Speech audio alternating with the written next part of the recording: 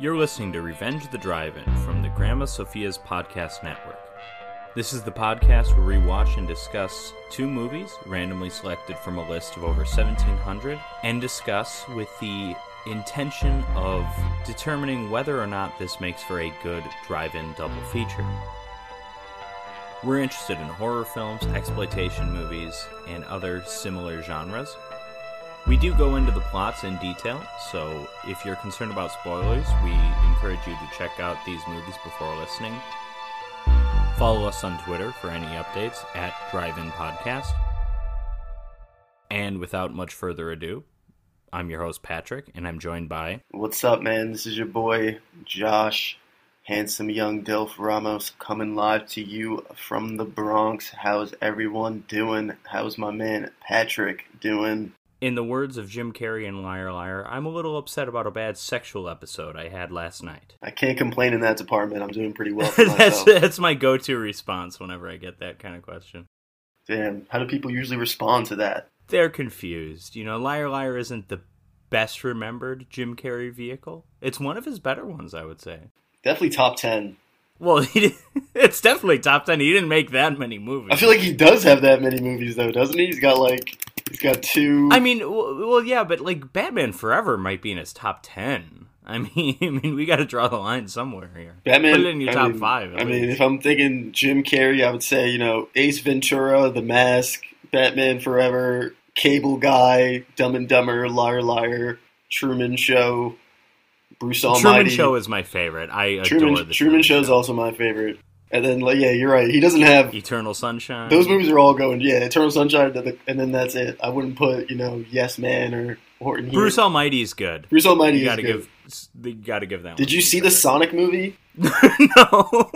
I forgot that existed. I didn't see it either, but Pops was saying that that he did a good Eggman or whatever. Kick-Ass 2? Kick-Ass 2 was alright. Not as good as Kick-Ass 1. I never saw it. I didn't like Kick-Ass 1. I didn't see Dumb and Dumber 2. I did not see that movie. Oh, no one did. No one did. So anyways, enough about Jim Carrey, and let's talk about the two movies we've got featured in today's episode. We've got two horror classics, although I believe you would dispute that claim about one of them. But we've got Halloween, John Carpenter's original masterpiece of a film, and The House by the Cemetery, the film by Lucio Fulci. Both are available on Shudder, which is awesome. This is, I think, the first time this has happened where not only are both films available on streaming, but both on the same platform, which is great. You only have to steal one person's password. And I believe The House by the Cemetery is also on Showtime Anytime for some reason. I don't know why. Do you imagine just flipping through channels and you stumble upon this showing on Showtime? You're like, what the hell? What time could this even be played on regular TV? Like, this is like 3 a.m. Right? Yeah, it's gotta be. It's gotta be. It's nothing you want to see before. Even on a premium cable network, I can't imagine anyone showing this at 10 p.m. The onlyest time I'd put this on is 11:45, maybe. Okay, well that's why it's our second feature. Slightly before midnight, maybe. Yeah, well that's why it's second in our lineup. Whereas Halloween, I don't want to say it's family friendly, but it is in comparison. It definitely is in comparison, honestly. And whenever people are asking me about, like, I talk to a lot of people about, you know, horror movies. I think one of my dating app profiles says that I like horror movies, so people are always asking me about them. I feel like Halloween, because it's just like jump scare more and like mental, you know, the mental freak out, versus House by the Cemetery is like, you know, fucking gory, disgusting. Like, it's just a different type of horror. It's not for the everyday person. But Halloween, anyone can enjoy. Yeah, even in comparison to other, like, more mainstream films. Like, House by the Cemetery is this Italian video nasty movie that was literally, like, prosecuted in Britain when it was released. Like, whereas, like, Halloween, you compare it to other, like, Friday the 13th, Nightmare on Elm Street, movies like that, movies that were coming out around the same time. And Halloween is kind of tame in comparison. It's scary, but it's not violent, it's not gory, it's not disgusting. Yeah, it's just beautiful work of art that really talks to the insanity of the white man specifically. The American white man. Yeah, the bad guy he's got a mask that's like dyed white. It's like, what does that say? Classic dig at all the nerds. What's the guy's name that it's a mask of? Oh, it's Shatner. Yeah, Captain Kirk. What a random little nerd out moment from John Carpenter. You say like a nerd out moment, and John Carpenter is a big science fiction fan, of course, because he did The Thing and Escape from New York, like all that stuff. He was clearly inspired by like 50s sci-fi. He probably enjoyed Star Trek back in its day, but the reason they got a Captain Kirk mask is because it was the cheapest one. Like Star Trek in 1978, this is right before the movies came back. Star Trek was like a joke. It was like that thing your grandpa watched on TV, you know what I mean? Shout out to grandpas all over the world watching Star Trek on TV. So let's start off, man. Let's talk about Halloween, absolutely. Man. 1978, Halloween, directed by, scored by, and co-written by the man, the master, the legend, John Carpenter. And this is a guy who, he has some really incredible movies and some very, very strange things. I just saw Prince of Darkness recently, and that's a pretty good movie, but it's one of the strangest movies he did. That feels more like a Cronenberg movie almost. Have you seen Ghost of Mars? No, I've mostly avoided like the 90s Carpenter. Oh my god, it was one I remember seeing as a kid, and like to this day, like I remember the whole movie. It was so bad, but like so he really went for it. Like he was really just taking the craziest things that could possibly be potentially on in space and putting it on film, and it was the wildest That experience. Seems kind of like the Pluto Nash of like horror movies. Pluto Nash. I mean, I've never seen it, so I can't really say. Oh my god, you never seen Pluto Nash? Another movie I've seen a million times. No, I haven't seen that one either. I remember as a kid I remember like being aware of it when it came out, because as a kid we had like a cereal box advertising it or whatever, and like, oh, this is, you know, imagine putting like Beverly Hills Cop on a cereal box, like Eddie Murphy, you know, Raw, to go from like that to Pluto Nash, Daddy Day Camp. He really switched it up, but he's on his way back. Yeah, he kind of is. Dolomite Is My Name is great. Did you watch Coming to America? No, I haven't. It's like alright. So that's on his way back. Okay, work. It's like it was really good. It could have cut like 20 to 30 minutes of editing, and I feel like it would have been like really good. But it was like some parts were just, it was awkward. There was some cringe comedy in there, sadly. Well, I guess Eddie Murphy. He had some about cringe. As low as anyone's been. Yeah, I mean, Norbert, one of many black men to dress up as women, black comedians to pull that thing off, and yeah, Eddie Murphy, Martin Lawrence, Tyler Perry, like. It's an epidemic. I'm not a hotep in the sense that I don't believe Hollywood is emasculating these black men or trying to emasculate black men, but I do believe that there's some desperate, selfish, maybe even perhaps like money-hungry black men who will sink so low to do these roles that they can hire their friends, family, aunts, cousins, nieces for, and they choose to just dress up as them themselves. It doesn't really take a lot of work, I feel like, to just put on, a fat suit and a dress and just kind of like talk in an exaggerated black woman accent. Very demeaning shit, honestly. I don't know how that became a trend. Was Eddie Murphy was probably the first to do it. I think it was the Nutty Professor, which is like with like the clumps and stuff like that. Yeah, and then Big Mama's House soon after, and then Medea took it to the next level. Well, yeah, Medea was on stage well before film, so that might go back to Big Mama's House era even. I don't know. I just can't get into, any of that stuff. I haven't watched any of those movies in well over... I mean, I've never watched a Tyler Perry movie, shockingly, like the one directed and written by him. But I haven't seen... yeah, I mean, Gone Girl. We've all seen Gone Girl. That doesn't really count. Yeah, great flick. But I haven't seen, like, a Nutty Professor since, early 2000s. And same with, like, Big Mama's House. Like, I don't watch those kind of things. They're just awkward and strange. But I'd rather watch those things than The House by the Cemetery. Oh. Wow. Bold statements. But anyways, we'll get into that. Let's get back to Halloween. All right, so we're in Haddonfield, Illinois. It's 1963 Halloween night. It looks like a suburb. It could be Glenview. It could be maybe it's like Evanston or some shit. It could be anywhere kind of where it's near Chicago, but like not in Chicago. And off the rip, we're getting this creepy POV shot of something small moving around the house. And obviously it grabs a knife, so you're like, oh shit, it's a little human. It's a little human hand. We're walking through the house. It's very voyeuristic. It's very like peeping Tom kind of shit going on. We see a dude leave the crib. I guess it was the sister's boyfriend.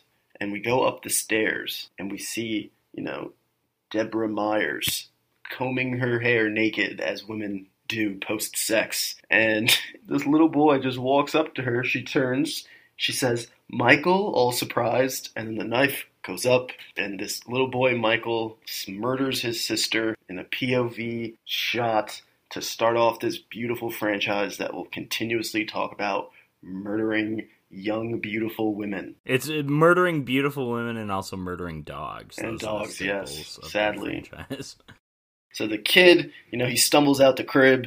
His parents find him. They're looking at him, Michael, and, he's standing there, blank face. They take his mask off. It's a clown suit. He's got a bloody knife. They don't seem that concerned. Maybe it's because it's Halloween. Maybe it's because white kids are crazy and always walk around with knives and murder things. They experiment with animal play and all that kind of weird shit. I don't know. Well, I think it's also, it's 1963 here, so there's like an innocence to the era. This is before Charles Manson, before the Rolling Stones, I don't know, before a lot of stuff. That is true, and you're so right. It's like, kind of you see a kid with a knife, and especially if it's your kid, and you've never seen any signs, any kind of anything that would lead you to believe that this is possible, you probably wouldn't know what to make of this. You'd be just like, what? Well, that's right there. So there were no signs, supposedly. I guess, yeah, we really don't know. I mean, it's not until the Rob Zombie remake where you get any kind of backstory to young Michael, and obviously that's not considered canon with this movie. I really appreciated that Rob Zombie shit, man. I really liked it. I liked getting a look into his background and what made him all crazy, and I thought the little white kid that played him, who I don't know who that actor is, but he did a great job, I thought. So that's how Halloween starts, and then boom, it's 15 years later. We're current day of the film's release in 1978, October 30th, and we're introduced to this bald, crazy-looking man named Dr. Loomis, played by the great Donald Pleasence. Rest in peace to him. He was a trooper who kept his franchise going in more ways than he will probably ever be able to realize. So shout out to his old ass. In more ways than he probably should have. Like when he keeps showing up, just kept showing. I don't know what we're doing. He the more ridiculous the plot got in the Halloween series, like he kept coming back and he kept doing his goddamn thing. Yeah, and Donald Pleasence. I mean, I think he's a good actor. He's very good in this movie. But he remained devoted to the series even when his character became more and more insane, like in Halloween 5, and as you mentioned, the plots get more and more ridiculous, like Halloween 6 and everything. It's like he's this veteran actor. He's in The Great Escape. He's in some other classic movies. He didn't need to go as hard as he does with this cheap little independent movie, But he did, and we're grateful for it. He's the backbone, and ultimately we'll see what role he plays in the end. So it's the 15 years later, we're introduced to Loomis explaining Michael, giving us the breakdown. He keeps calling Michael it. This guy is a doctor. He refuses to humanize his patient or his subject. He probably would rather call him that. And how he's been trying to break through to him for 8 years and then trying to keep him locked up for 7 years. And just laying out how this kid is a danger to everyone and he can't be trusted. The nurse that he's with is like, calm down, like it's whatever. But then we see that there's been an escape at the psychiatric hospital. There's people in gowns just kind of wandering in the night. No one looking, some of them are probably all drugged up still and like kind of aloof. And Loomis exits the car foolishly to go investigate on his own. Something or someone climbs on top of the car, scares the nurse out, and steals the car. So this is a kid who's been he's been in jail or like a sanatorium, I guess, for 15 years, and he can drive in the middle of the night. It's very impressive. Kind of makes you think, is this an inside job? And we just don't know. Well, Loomis even has the line when he's talking with the guy that runs the psychiatric hospital. He's like, he the guy's like, hey, he doesn't even know how to drive. And he's like, well, he was doing very well last night. Maybe somebody taught him. Yep. And that's kind of just like a throwaway line, but it sort of ends up mattering a lot. Inadvertently becoming the backbone to Halloween 6. Yeah. In a way. It comes back in a weird way. The Druid sit. it comes back, but it comes back in a way where they never draw attention to that. And I think that's in Halloween 6, if they wanted, I mean, we all know John Carpenter had nothing to do with Halloween 6, but it's like if they wanted to really sell us on the ridiculous ideas going on in that movie, give us that line again. Show us that. We need confirmation of that. We need to be reminded of that. That would have been a good thing. They missed out on it. So Michael steals the car, and Loomis instantly knows. He's like, I know where this guy's going. And we cut to the next day. It's Halloween morning. It's beautiful. We're back in Haddonfield. is nice houses. The lawns are very clean. There's no black people. There's no Mexicans. You know, it's America's ideal of what peace and calmness looks like.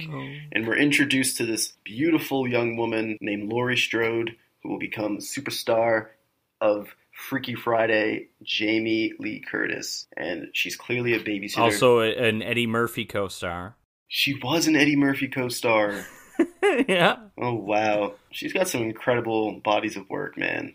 She really... Yeah, I like A Fish Called Wanda a lot. Knives Out recently. Knives Out is still doing good work. Very, very good. She's still doing good work. I mean, the new Halloween movies rock. Well, at least the one that came out. I'm sure the next one... There's only one that's been out. There's like 2 others are probably done by now, but... They will be very good as well. Freaky Friday, though, don't sleep on it. And don't sleep on True Lies. Oh, yeah, True Lies. Oh, she's great in that. Yeah. Forgot about that one. So Jamie Lee Curtis is Laurie Strode. She's a nice young babysitter. She's walking around through the neighborhood. She bumps into this kid, Tommy, who tries to tell her not to go to the Myers house because Laurie's, she's a good kid. She's doing something for her dad, the realtor. They're trying to sell the Myers house where this kid murdered his sister 15 years ago. No wonder it's still on the market. And Tommy's like, don't go there. The boogeyman lives there. Laurie's like not really afraid of it. She plays it off and she goes and drops off whatever she has to drop off on the porch. The camera doesn't reveal to her, but it reveals to the audience that, there's a looming figure behind the door that's watching Laurie. And from then on, for the rest of the day, this looming figure, who was Michael, will continue to stalk Laurie, seemingly just because she stepped on to the stairs of his house, and I guess he didn't really like that. Yeah, if you want to assign a motivation for Michael, not just for killing, but for specifically following her around, it really just is that she showed up at his house. Yeah, for seemingly that's the only reason.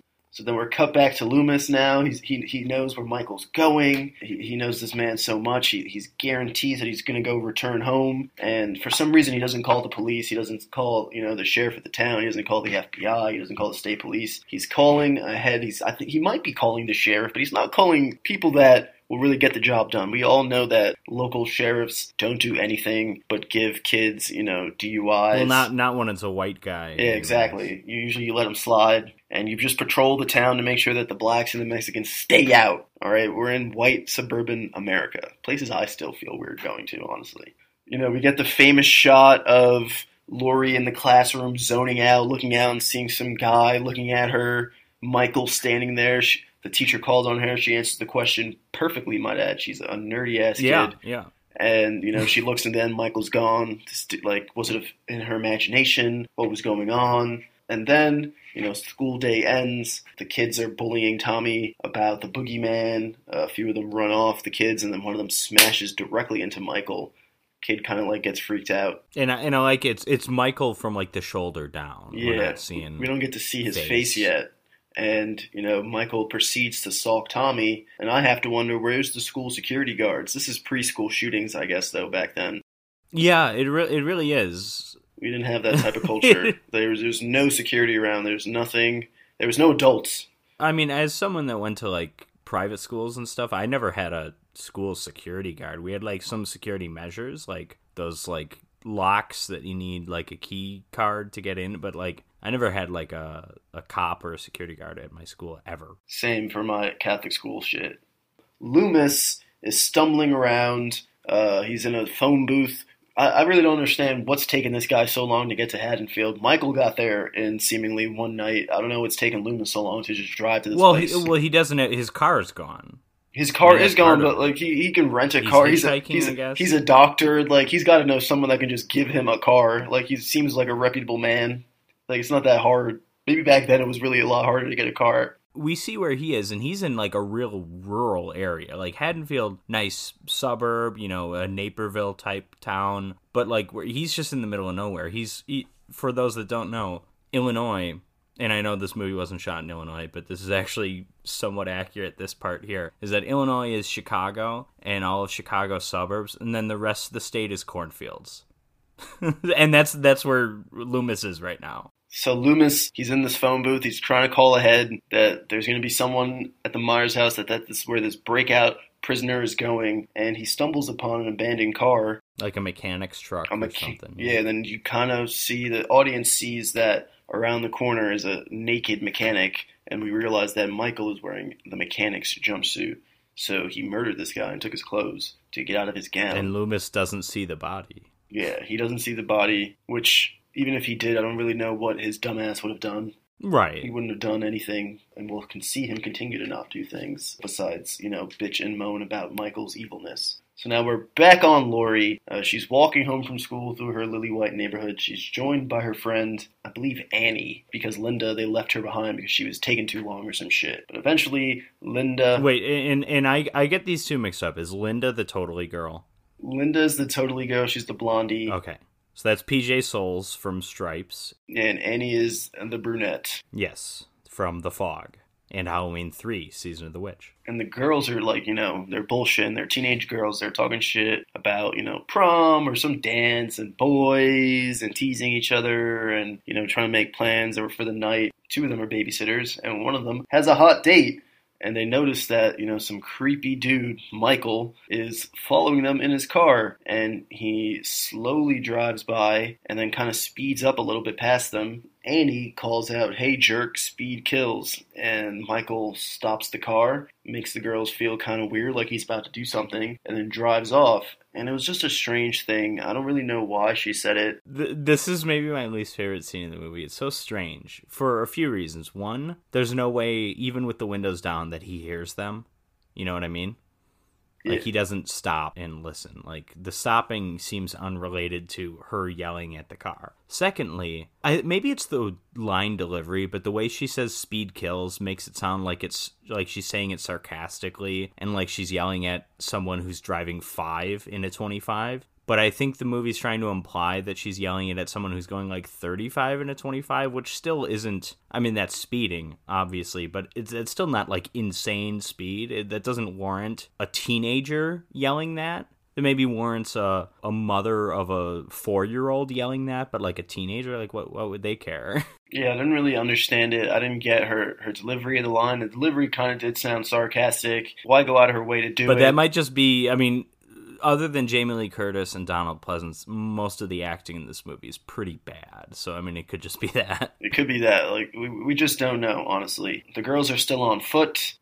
Next thing you know, there's Michael hiding behind the bushes, but conveniently only Laurie sees him. The girls go to try to check him out. He's gone. So now we're starting to get, like, damn, this dude he's very fast. Like, he's there, and then he's not there. And he seemingly is everywhere. He's driving around. He's on foot. He's behind bushes, then gone. Like, this dude, he's a big guy. So, the girls all say peace out. Laurie ends up home. She's in her room. She's got this, it's a throwback 70s room. Kind of looked like my childhood room in the 90s, which kind of shows you where how out of date were you? Where culture goes.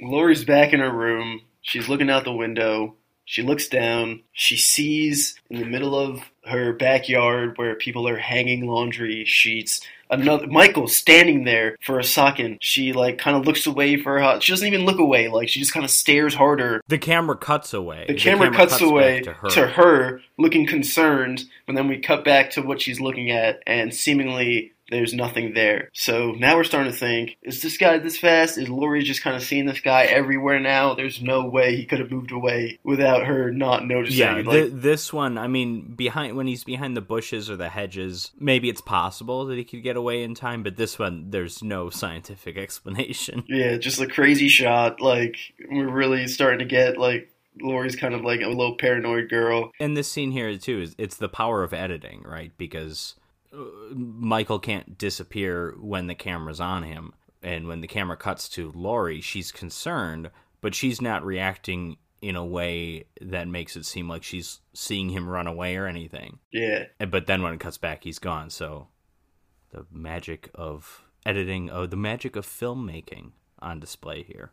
We love it, and they did a really good job with this beautiful, classically done film. Now, the girls are reuniting again. We got Annie has come to scoop Laurie. They're driving around. It turns out they're, smoking weed.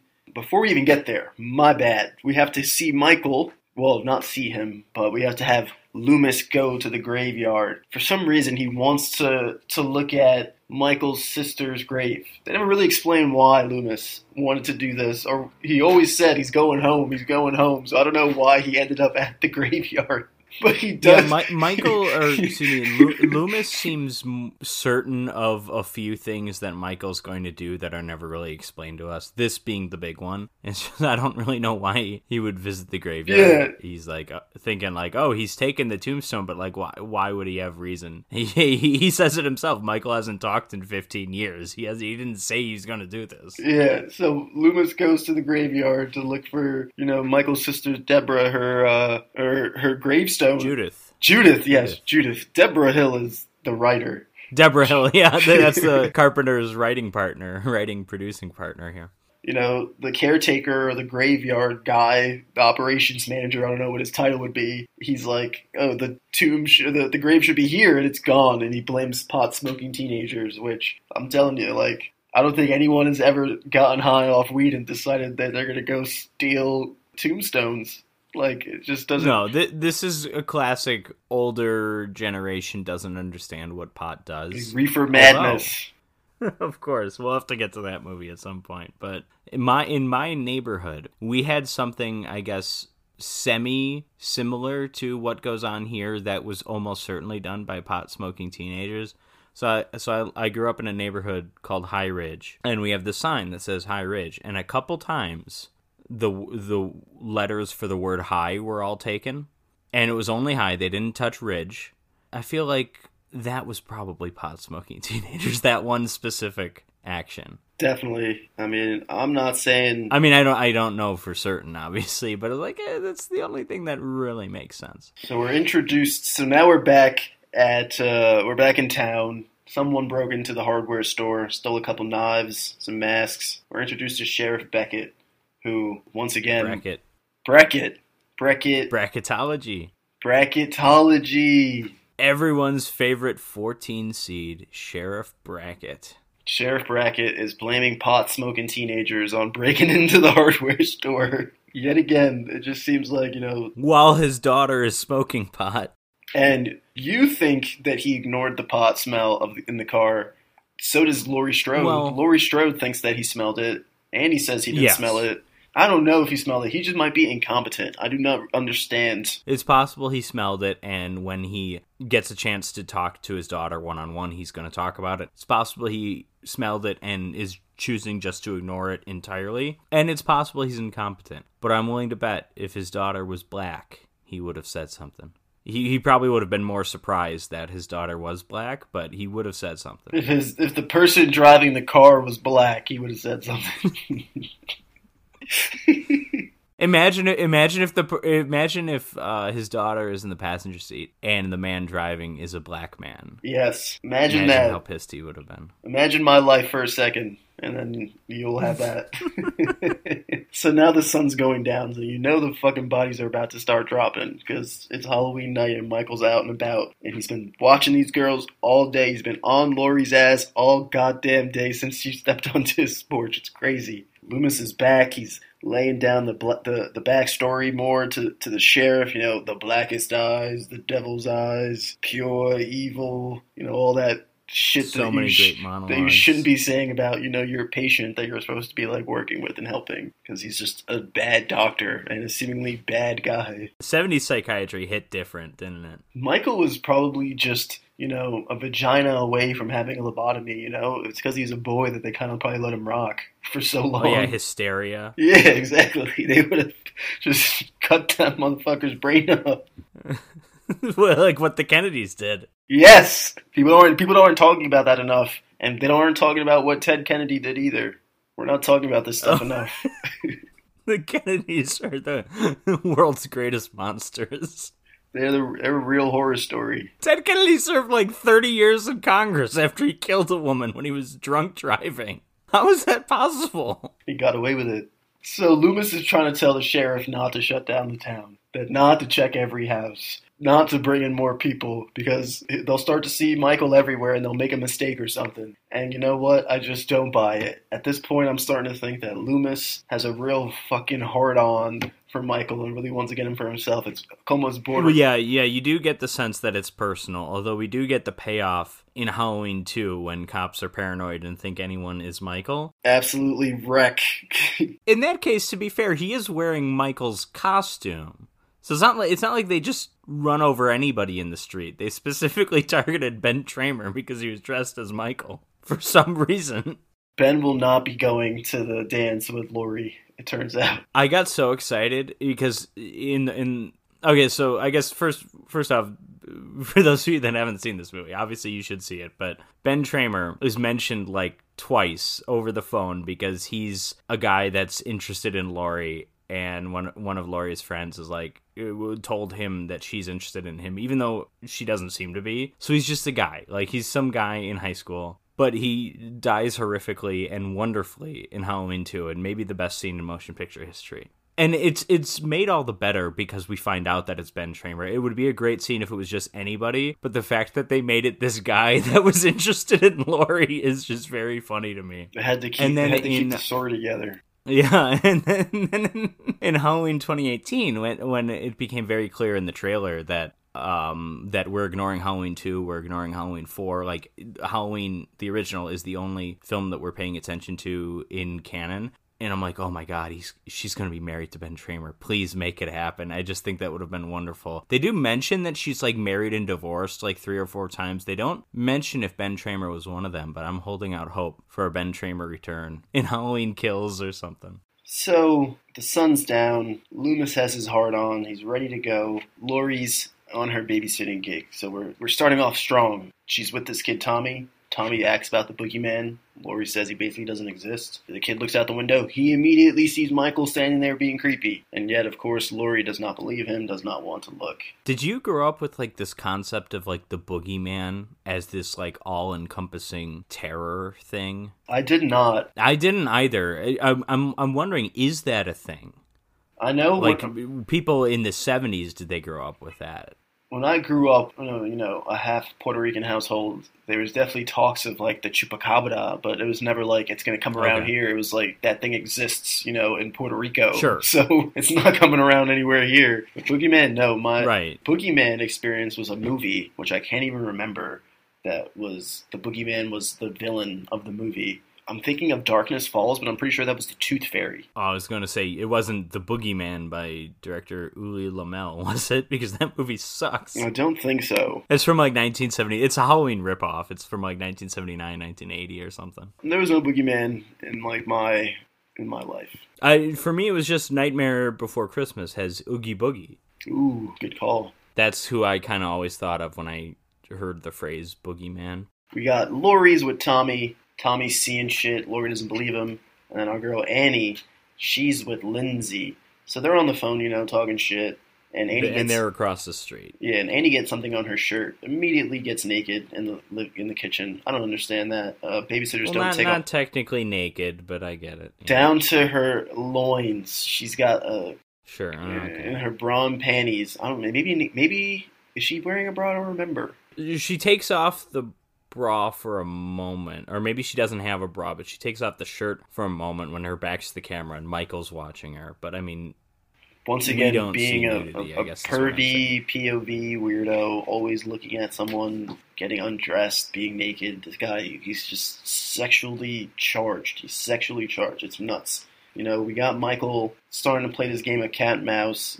Annie, she's being annoyed because the dog keeps barking. She's got shit on her clothes now. And then the next thing you know, the dog's outside, and Michael is murdering it because he is a psychopath. Well, it's a neat shot, though, because they pick up the dog, and again, you're seeing Michael shoulder down or whatever, and you're seeing the dog, like, dogs don't really have waists, but we're seeing, like, mid-torso down, and the legs on the dog, as it's being held up, just kind of relax.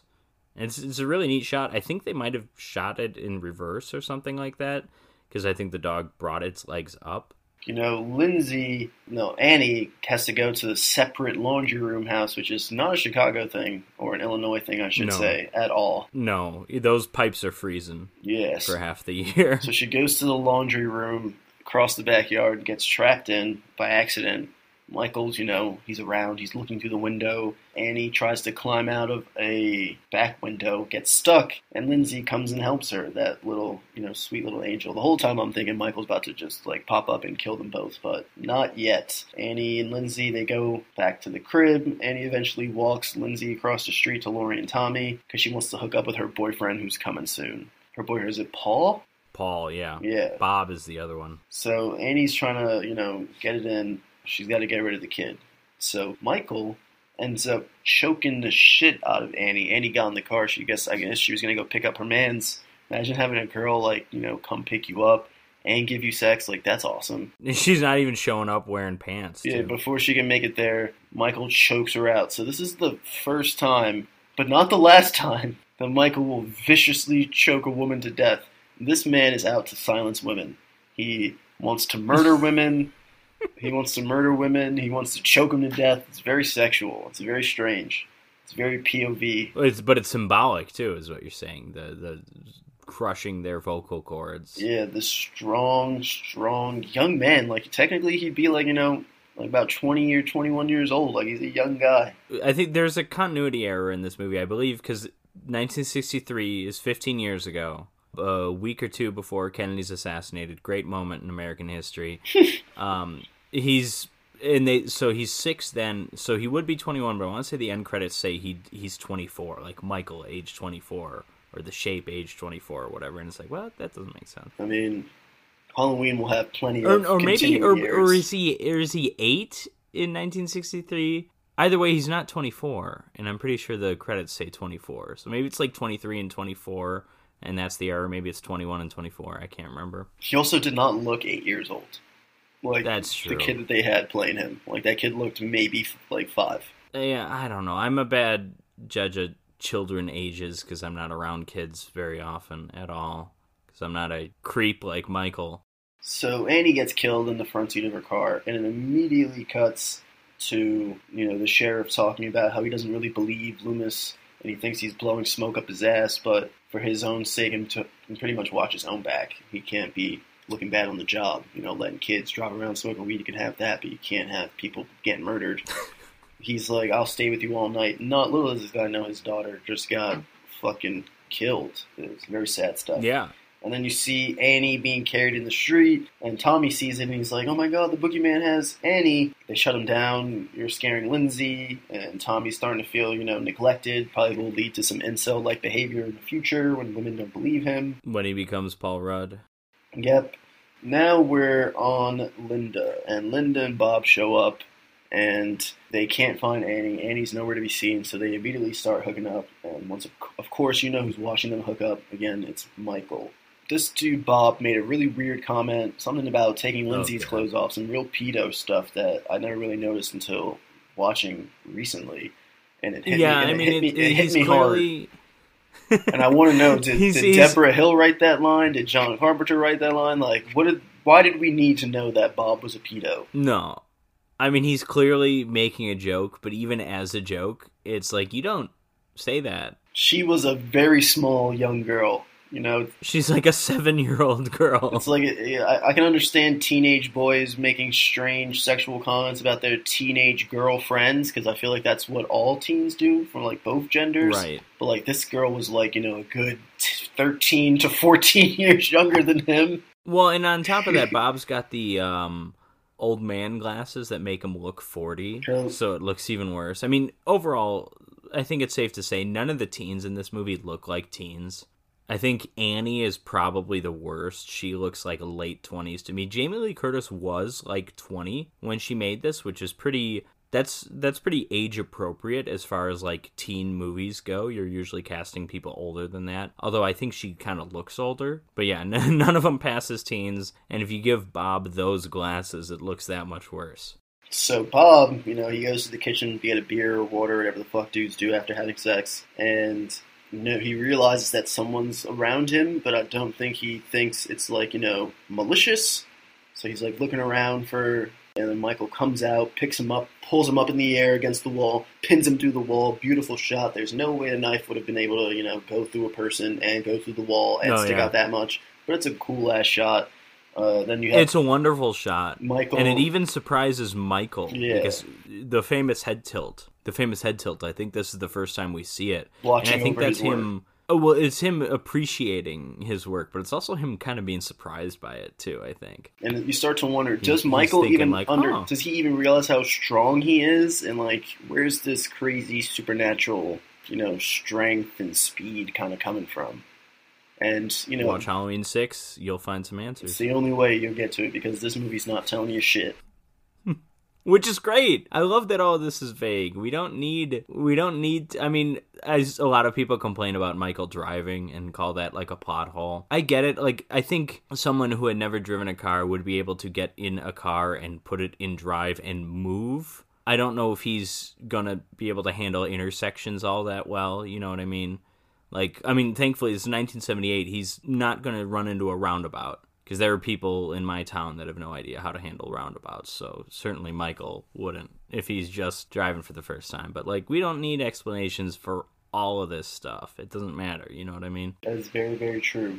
So, now that Bob's dead, Michael knows that Linda's upstairs, half naked, and he's got to take her out too. So, for some reason, Michael decides to throw on a ghost sheet to dress like a ghost, and put on Bob's glasses above the sheets. Awkward. I guess to kind of show to Linda that he was Bob. Like, I guess the glasses was the only thing stopping her from being super freaked out that there was someone wearing a sheet. It's so stupid too, because let's say Bob wanted to throw on a ghost sheet to scare her or to, play a little prank or whatever. He's going to keep the glasses on under the sheet.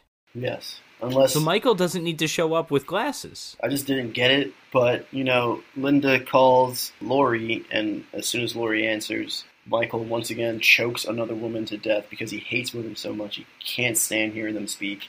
And Lori, at first she thinks she's, hearing some In this case, I'm kind of with her. The totally was getting old. She was like... you know what I mean? Or I'm with him, rather. She was like kind of confused, like if it was sex, and then she kind of took it serious enough that, she goes across the street to see what's up. And, that's when we kind of see everything going down, where she finds Annie dead on the bed with the Judith Myers gravestone that Michael has stolen. She sees Bob from the closet, and she starts seeing all these dead bodies. Michael jumps out of nowhere. He slashes down at her arm. The most unathletic move of all time. He somehow barely scrapes her with his giant knife, but it somehow also is enough to startle her and make her fall over the stairs, and she's falling down the stairs, and Michael's just kind of looking down at her, and then her ass is on the run. We got to talk about this moment here for a few things. First of all, I love the shot of him kind of coming out of the darkness, because just the lighting of this scene, it is so dark. It's kind of it's the bluish a little bit, and there's enough light on Lori that you can see her clearly, but in the background it's just dark, and slowly just the William Shatner mask just emerges, and that's great. It's great stuff. Any hack filmmaker just, Michael shows up, but Carpenter gives it that nice touch that you need. And then also the equivalent of him having a wide open shot and just barely getting her arm. This is LeBron James, fast break, no one else on his side of the court, just airballing a dunk. Not even like bricking a dunk. This is him just like whiffing entirely. Wow, right? That's a great comparison, honestly. Right? He just chokes. Or it's like him go, because every now and then you'll see you do see, I don't want to say a lot, you do see a decent amount of dunks just get bricked off the back iron or whatever, but every now and then someone goes up for a dunk and just loses the ball. They just they've got the ball at their waist and it just falls out of their hands, or just kind of goes up and they can't hold on to it. That's what's going on here. Like he just missed so much. Like he could have stabbed her in the arm, he could have stabbed her in the back, he could have stabbed her in the head, he could have stabbed her in the neck, and what he did was it's not even a stab. He kind of cuts her arm a little bit. He gets more shirt than arm. It's definitely shirt, like a lot of shirt. The shirt dramatically rips. And you get like a little sliver of blood. Nothing, I don't even think it would require stitches, is how, Yeah, probably not. I think you're right. Like, it was a pretty wild thing. Although she does fall off this, I mean, that hurts. The fall. What she does is... The fall Brilliant hurt the stunt. most. Whoever did the stunt for this that's some great work. Imagine getting paid to just, fly over stairs and all that crazy shit. I think being a stunt man or stunt woman would be so interesting. I would love to see a Cliff Booth movie, honestly. Is that the Once Upon a Time in Hollywood guy? Yeah. But no, the stunts are so interesting to me because no one knows who the hell you are. You're not a name.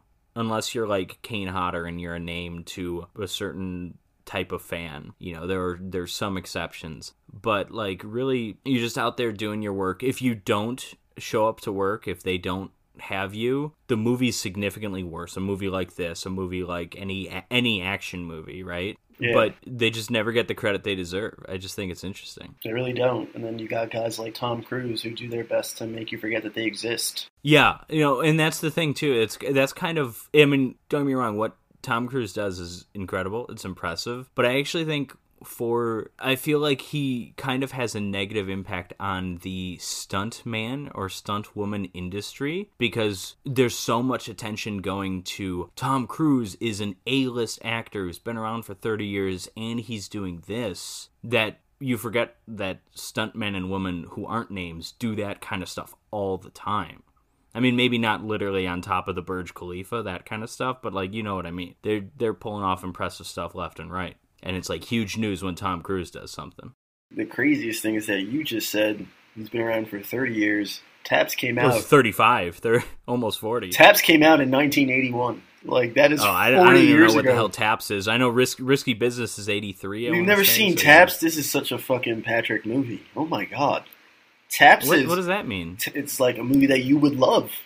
No, it's about teenagers who work at they're at a military school, and the school's about to be shut down, so the kids steal the live ammunition and hold the school ransom because they don't want the school to be shut down. And it's got Sean Penn, I believe Sean Penn, it might be Sean Penn's first role. Okay, that sounds like Child's Play 3 makes Breakin' 2 Electric Boogaloo is what that sounds like. It's got Timothy Hutton is the main kid. Oh no way! It's a Falcon and the Snowman reunion. And we got Billy Hutton, Sean Penn. Yeah, Billy Van Zandt. It's a really fucking it's a wild movie. Wait, the guy from The Sopranos, or is that that's Steve Van Zandt? Yeah, I was gonna say, I'm like, what? I didn't know he was an actor. I thought he was just an E Street Band guy. No, this guy's in Jaws 2 and Star Trek.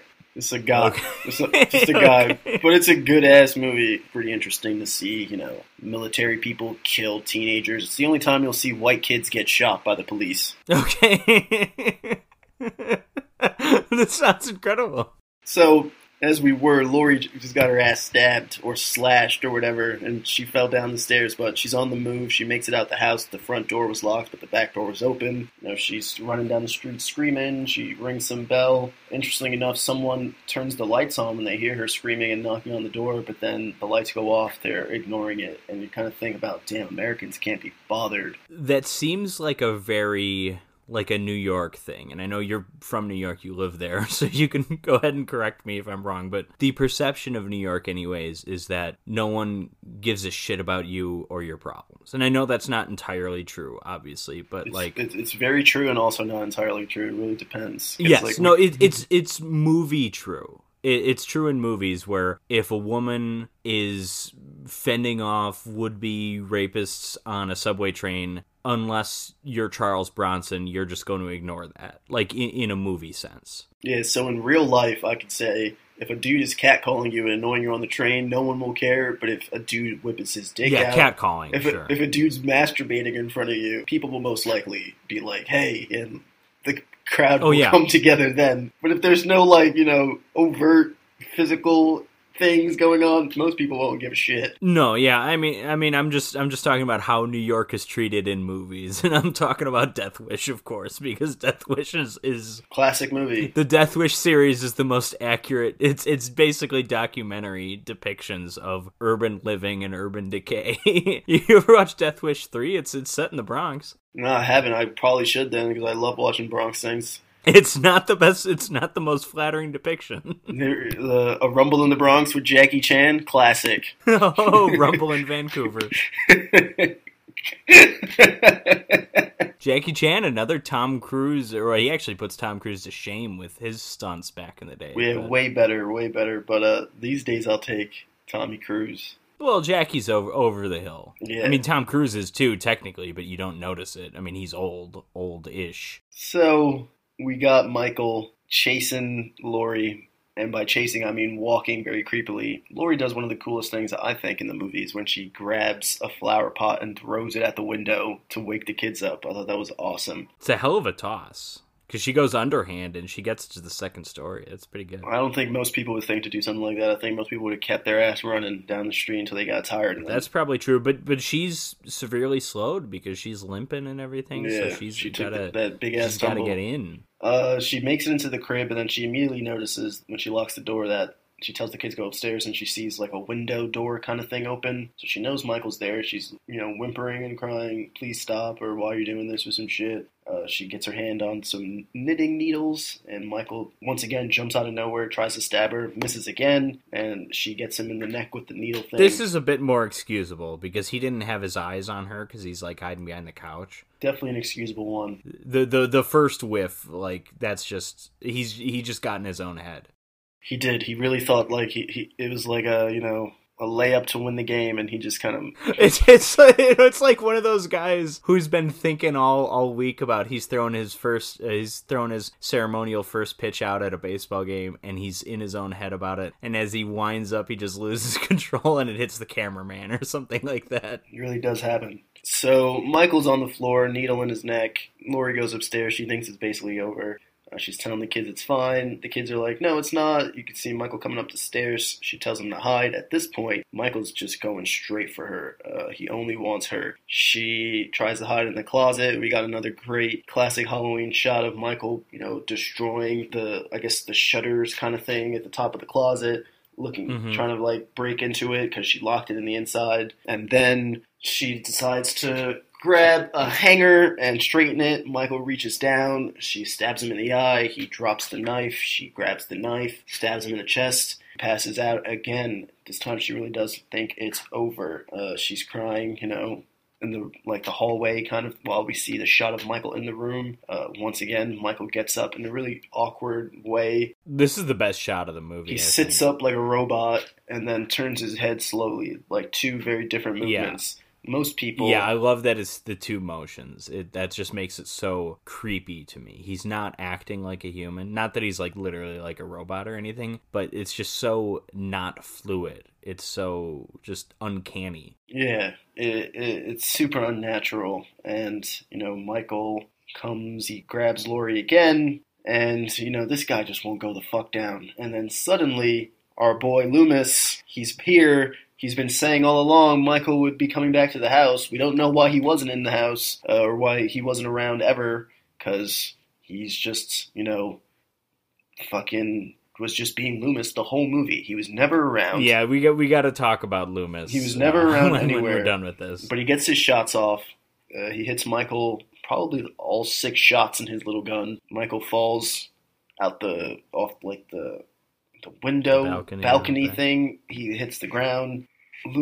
Laurie goes, "Was that the boogeyman?" Loomis is like, "As a matter of fact, it was." We go back to the lawn. Michael's gone. Carpenter's fucking crazy synths are hitting. Laurie's crying out. Michael's off into the night, and the movie ends just like that. So it's a perfect ending. Like, if we never had a sequel, if we never had a Halloween sequel, if we never had Ben Tramer getting run down and blown up in the street, if we never had Busta Rhymes fighting Kung Fu, if we never had Paul Rudd's film debut, like if this movie were just its own thing, we never had a sequel, this is like the perfect ending. Because up to this point, even we mentioned like all the instances where Michael just kind of disappears and you can't really explain it, but up to this point, Michael is just a human. He's preternaturally good at driving, given that he's never had a driving lesson, but other than that, he's just a guy. And then this, and I'm not saying like this is when you realize he's like supernatural or something, but like this is, at this point, this is just like, holy shit, this guy, maybe we can't kill him. And that's just so creepy. And that he's out there again. Perhaps he's coming right back into the house. We don't know. Perhaps he's going to stalk Laurie at a hospital. Who knows what comes next. And I just love that feeling that this movie gives you, or this ending gives you. perhaps the franchise may take a bit of a detour to Monster making masks or some shit. Oh god, Halloween 3 is wonderful. It's one of the strangest movies ever. It really is. But so let's talk about Loomis just being like this horny old man that does nothing. He's a big failure. Horny? Is he horny? He's horny for Michael. Like, he wants Michael to himself. Okay, I see what you're getting. Okay. I'm like, what? He wanted Michael all to himself. It was very strange. He was a big-time failure, and he got 6 shots off. He still didn't kill the guy. So, like, did he really do anything? I guess. Like, yeah, well, this movie basically has it broken down where there's kind of 2 plots, or at least 2 protagonists. There's Laurie, and that's who we spent the most time talking about. Laurie and her thing. She's being followed around by Michael. We don't really know why. Maybe it's just that she showed up on his porch. Maybe it's as simple as that. Maybe that's not even the reason.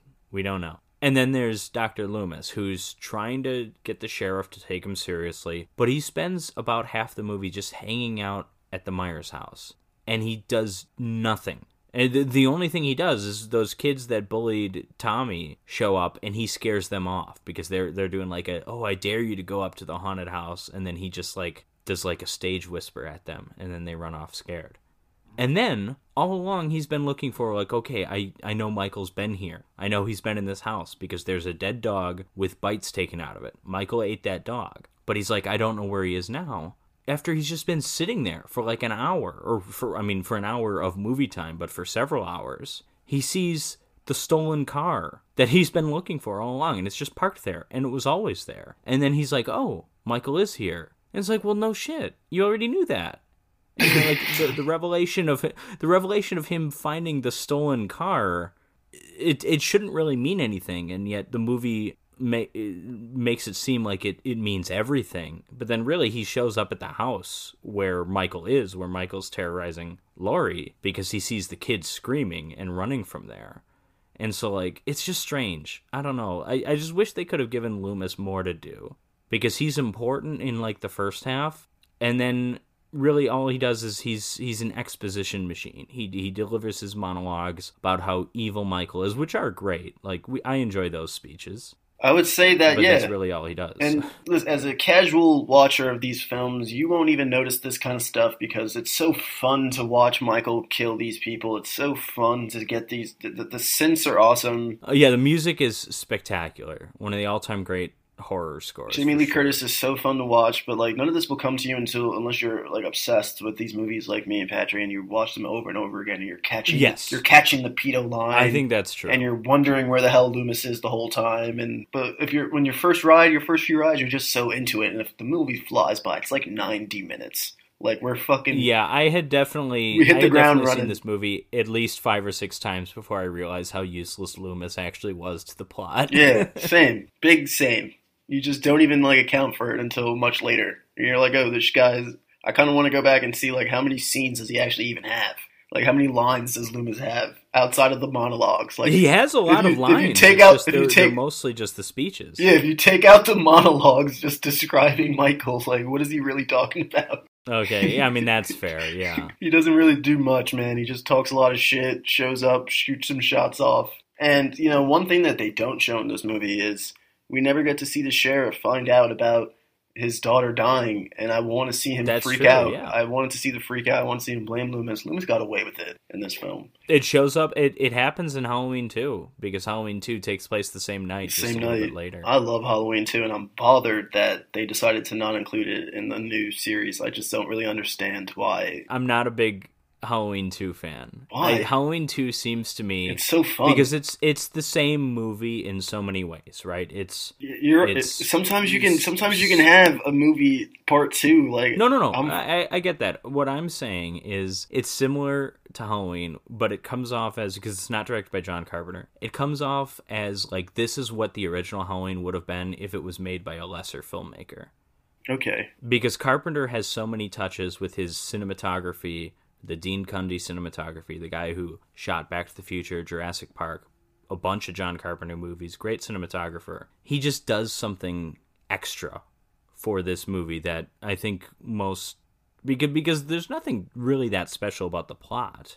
You know what I mean? No, it's not at just all. a guy shows up and kills people, really. I mean, there's a little bit more to it, but not much more. And then, but Carpenter's just able to make it so compelling. And his use of music, and I mean, the score is largely the same in Halloween 2. It's a little dumber sounding in Halloween 2. It's a little more electronic, which I don't like. Even though Carpenter is a master of electronic music, to me, the Halloween 2 score does not sound as good as this, which is all just, it's a little bit of synth in there, but it's mostly just piano. It's beautiful. And also, if that wasn't enough, Halloween 2 does, Jamie Lee Curtis is phoning it in. She's just asleep in a hospital bed the entire time with an awful wig on. So in Halloween 2, it's the reverse. In Halloween, Loomis doesn't have enough to do. In Halloween 2, it's the opposite. Loomis is doing everything, and Jamie Lee Curtis has nothing to do. It makes sense plot-wise because she's recovering from injuries, but I'm just saying, like, Jamie Lee Curtis, she doesn't really get is the moving heart until the of end. Halloween, and Halloween 2, they did her dirty. Yeah, she doesn't really get going. I'll give you that. Yeah. But anyways, we'll save that for our Halloween. We'll save most of that for our Halloween 2 discussion at some point when we get to that. Looking forward to those days. Eagerly. All right. Eagerly. So, Josh, what do you think of John Carpenter's Halloween overall? It's my tied for first favorite slasher film ever. It's a beautiful ride. Okay. It's inspiring. I hope to one day scare the shit out of it. Inspiring in terms of writing and how well it's put together. Oh, yeah, in terms of, like, filmmaking, sure, yeah. Yeah, it's definitely one of my favorite movies ever. It's definitely as long as if someone says that they've never seen it, but they're not afraid of horror movies or like not into, some people don't want to watch them, but if they're cool with them and they've never seen it, it's like we're watching this immediately kind of thing for me. Great film, great franchise. Even when it is not good, it's still great. Yeah, I mean, Busta doing kung fu is special in its own way. Honestly, it's this franchise, Halloween, and believe it or not, the Alien franchise are probably my two favorite. Actually, those are my two favorite franchises, and I'd put Toy Story as the other favorite franchise. Oh, those are my big threes: Alien, Halloween, Toy Story. Interesting.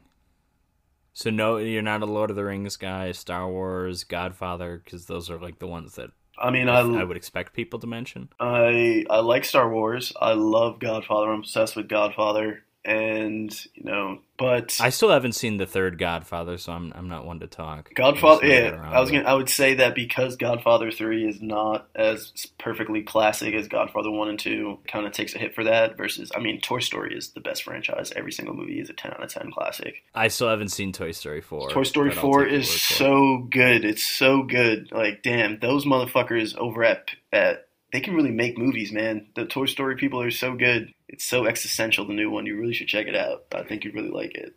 What is a toy? Right. Like, what is a toy, really? That's the underlying theme. What the fuck makes a toy? Forky is crazy. Well, speaking of crazy, Michael Myers is awesome. He's cool. I do want to point out the way he struggles to get into the closet. Anyone out here that says Michael could beat Jason in a fight, just watch that scene. Jason's into that closet in half a second. Michael takes like 5 minutes. It's no contest. Jason is definitely a stronger... Jason's busting through that. Jason's not even using his arms. He's just walking through that closet. And this is even pre-zombie Jason. I think part 4 Jason is just, busting shit. Part 4 Jason kills the dude. Part 3 Jason kills the dude with his bare hands. Part 4 also crushes his head against a shower wall with one hand. Michael can't do that. But Michael takes like 5 minutes to choke Annie in the car, which I love that. That goes on so long, but it's like in a creepy way. It's very like uncomfortable, and that's great. No, Halloween is fantastic. I love it. It's one of my favorite slasher movies. It's my number 2 or 3, I think. It's up there. I'm a big Elm Street fan, and A Bay of Blood is up there for me. But Halloween is, it's certainly a strong showing. Definitely a strong showing. Halloween and Scream for me. Scream is great. Scream is probably top 5 for me. Shout out to Wes Craven, wherever his soul is Yeah, at. well, I'm a big Wes Craven's New Nightmare fan. Wes Craven's New Nightmare is high up on my list as well, yeah. Yeah, you can't go wrong watching this movie at any time. So, let's talk about movies that maybe you can go wrong watching a bit. And that's The House by the Cemetery. Now, this is a movie that this is the first time you saw it, correct? Yes. I probably didn't prep you enough. And in part because I didn't remember it. I had seen this movie before. I didn't remember it being this extreme. This movie is... It's probably, I mean, it might be no, I mean, I've seen Brain Dead / Dead Alive, but I'll say this. This is the goriest, most violent movie I've seen that doesn't have a splash of comedy. You know what I mean? Yeah, there's nothing funny happens. any movie, I mean, I actually found the bat scene kind of funny, but no, that's fair. That's every fair. movie I've seen that has this much blood, it's exaggerating the blood and the gore to a comedic effect. Evil Dead 2, Tokyo Gore Police, Brain Dead / Dead Alive, the Peter Jackson movie. Like, those are probably the only 3 movies or so that I've seen that can compete with this movie in terms of just how much blood you see on screen. And those are all pretty darn comedic. Like, Evil Dead 2 is arguably more of a comedy than it is a horror movie. Brain Dead, I would say that's the case. This movie is something extra. It was definitely something. It really yeah. It was a lot from the very get-go. It's just a confusing film. First of all, the dubbing is strange. And that's the Italian. Italian horror never makes, I shouldn't say never, but usually doesn't make a lot of sense. The plots tend to not be that important in Italian horror movies. I mean, even the good ones, like Suspiria, I think is a masterpiece, and who cares about the plot to that movie? You know what I mean? Suspiria is a masterpiece. Yeah, that's a top 5 horror movie for me, probably. Definitely top 10. But, you know, I mentioned Suspiria, Dario Argento. We, on this episode, Jim and I have covered a Mario Bava movie, Hatchet for the Honeymoon. This film from Lucio Fulci, there's the big 3 of Italian horror directors. There's Bava, there's Argento, and there's Fulci. Really, to me, there's a big 2. It's Bava and Argento. Fulci is kind of like the guy that you invite him to the table because you have an extra seat. I don't think he quite belongs there. I am not, even though even a few of his movies I really, really do like. Don't Torture a Duckling and The Beyond are both very good movies. To me, those don't compete with the top tier of Argento movies, of Mario Bava movies. Those aren't Black Sunday, Black Sabbath, Suspiria, Deep Red, all that stuff, even though they are good. And they're better than this movie. This is not Fulci's best work. I just want to mention that because this, I'm assuming, is your first Lucio Fulci movie. Correct, sir. I mean, I don't want you to get the sense that actually, all of his movies, most of his movies are pretty similar to this in that they don't make a lot of sense and they're incredibly violent. But I'm just letting you know there are better features from this director out there, and hopefully we'll do them on this podcast at some point. Well, we have all the time in the world, my friend. Yes. So with Dario Argento and Mario Bava both, I think they're great artists in their own right, and they just happen to make horror movies because they have incredible cinematography. Bava usually was the cinematographer on his movies. They usually use great scores too. Fulci has those traits, and yet he tends to be a bit more exploitation-y, even though Argento movies tended to be very, very violent. Like Fulci, there just seems to be more of a celebration of violence and gore. And this movie, too, incredibly violent, not poorly shot, but not really the great cinematography I'm accustomed to seeing from him. And even the score, too, not that great, and also weirdly edited. This is a weirdly, maybe even poorly edited movie where there's a few instances where there's a song going, the music track is playing, and then the scene just cuts, and it cuts off mid-sound. The song doesn't end, the movie just moves on, and it's just very bizarre and almost kind of amateurish. So I don't know if you noticed that, but it was distracting to me. Yeah, a lot of things about this movie were distracting to me. Sure, that's fair. Let's start with the opening scene. We get a woman in bed at this creepy house who's just had sex. She gets up to look for her boyfriend, finds him. He's hanging from something, and I think he's got scissors hanging out of his head. There's blood everywhere. And then she gets killed. She gets a knife through the back of the head, out through the mouth. It's the classic Psycho 2 death scene. And this scene by itself makes a little bit of sense. It makes less sense when we kind of learn who these two people are, because apparently the official word on this is that the man who we've seen hanging, but also with scissors in his head and clearly severe head trauma, blood everywhere, blood on his chest, he is alleged to have murdered his girlfriend or mistress or whatever and then committed suicide. And I don't know, if I'm a medical examiner, if I'm a cop, I'm looking at that body for a bit longer and thinking maybe he didn't do this to himself. Maybe he was hanged after the scissors were put through his head. Just slightly, maybe. Yeah, I mean, there's a lot of strange stuff going on. But so this house has like a weird power over it. There's an old photograph of it that little Bob being like again, I'm a bad judge of kids' ages. How old is this kid? 6? 5? Bob is like 5 or 6, about the same age as Michael. Bob is like 5 or 6, but he's voiced by, again, Italian movie, so everybody's dubbed. He's voiced by someone in their 40s, probably. Why is his name Bob? I've never met. Why is his name Bob? I mean, it's an old person's name. Freaks me out. It was, and we did have a Bob in our last movie. It was very unsettling off the rip when this kid was saying Bob. Yeah. Well, to me, it's less the name, and it's more just. It's very clearly an adult making a fool of himself dubbing the kid, and especially because a lot of the dubbing, it's not just the kid's dialogue. He's playing with toys, with these like little Hot Wheels kind of race cars and stuff like that, and so there's just like a 40-year-old man going like he's doing those sound effects. It's so that voice actor must have been so embarrassed to do that, and it's one of the highlights of the movie, really, because it's just so bad. I mean, he was scarier to me than almost the final boss. Okay, yeah, no, I mean, classic annoying kid. I think if you ask a lot of people... I almost thought he was the bad guy. Like, I felt like it was kind of set up that he was going to be the bad guy because he was so strange. Oh, God, that would have been interesting. Right? No, I think if you ask a lot of people, Bob Boyle, that's his name, is kind of the Jar Jar Binks of Italian horror, where he's just so obnoxious.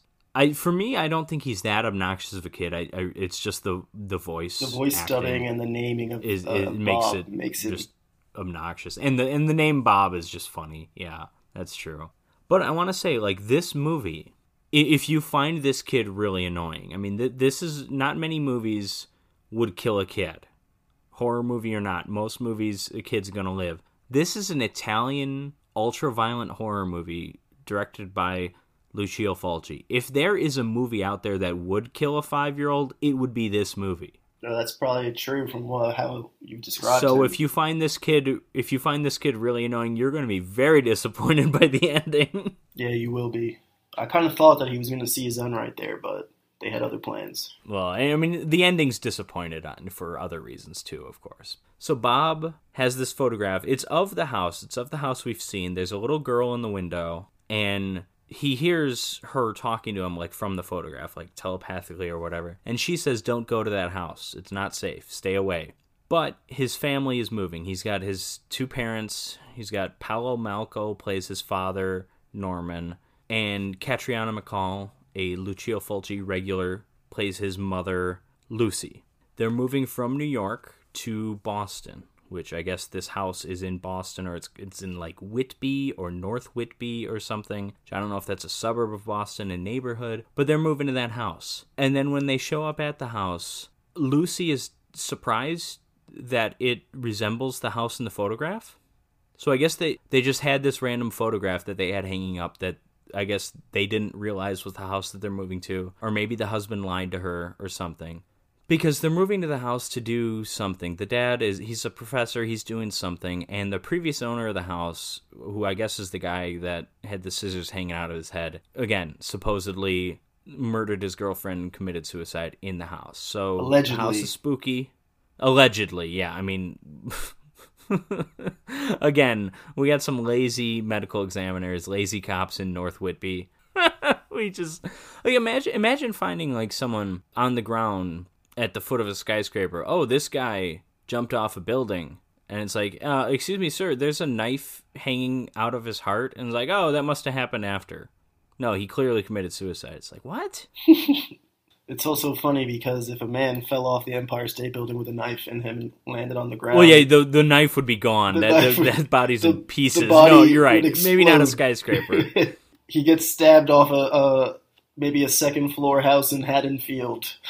Yeah, okay, you're right. I shouldn't have gone skyscraper. The guy jumps off BMO Bank building in downtown Kingston, Ontario. You know, a good 30 feet high, but he's got But he's got a slit throat or something, okay? You're not saying that guy committed suicide. Definitely not. So anyways, in town, Bob sees the girl from the photograph.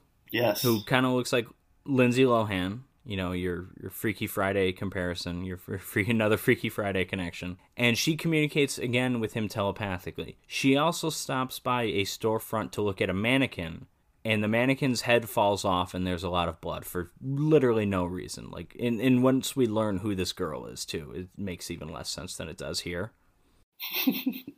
That scene was one of the more enjoyable ones, honestly. Oh, it's a fun image. I like it. I thought that there was some mental illness potentially at play, but none of these things come back to mean anything. Yeah, very little means anything in this movie. I think that's true. Yes. And the little girl, the little Lindsay Lohan girl, is named May, by the way. I don't believe I mentioned that. It's a beautiful name. I love when people are named after months for some reason. My good friend September. Not seasons. Like summer is a bad name. Autumn, I guess, is kind of a name. Autumn is not a good name either. But it's like better than Fall. Summer. But like winter. Yeah. Winter, I know a lot of winters, actually. I feel like. Do you? I think in my short career, I've had 2 students, maybe 3, named Winter as well. Interesting. But not like April, May, June, January Jones, one of the most beautiful women. Oh yeah, sure. On the planet. Go. August is the name. August Wilson. August Wilson, one of the goats. One of the goats. Yeah. One of the goats. But my hot take is Augusto Pinochet. Actually, I'm gonna leave my hot take off the about August Wilson. About Pinochet. About one of his works. I don't care about Fences. No, not Fences. Fences is the only one I'm familiar with. I'm sorry. It's possible I've read some other thing. Fences is before I really knew who he was. Fences is Fire Flames. Like he was on fire. Fences is Christopher Marlowe brought to life in modern day. It's so great. You know what? That's a hell of a good comparison. People are like, who the hell is Christopher Marlowe? Fences is like Tom Verlaine for the modern day. It's so great. It's so, like, this character is just, like, such an asshole. And at one point, he's, like, begging to be proven wrong and everything. And it's like, oh, that's so Tom Verlaine. It's great. Anyways, so at the house, Anne shows up. Anne announces herself as the babysitter. Anne is played by Anya Pironi, a beautiful woman with some of the most breathtaking eyes you've ever seen. She's in Dario Argento's Inferno. And the movie hits you over the head that she is the mannequin, or at least strongly resembles the mannequin that lost its head inexplicably earlier in the movie.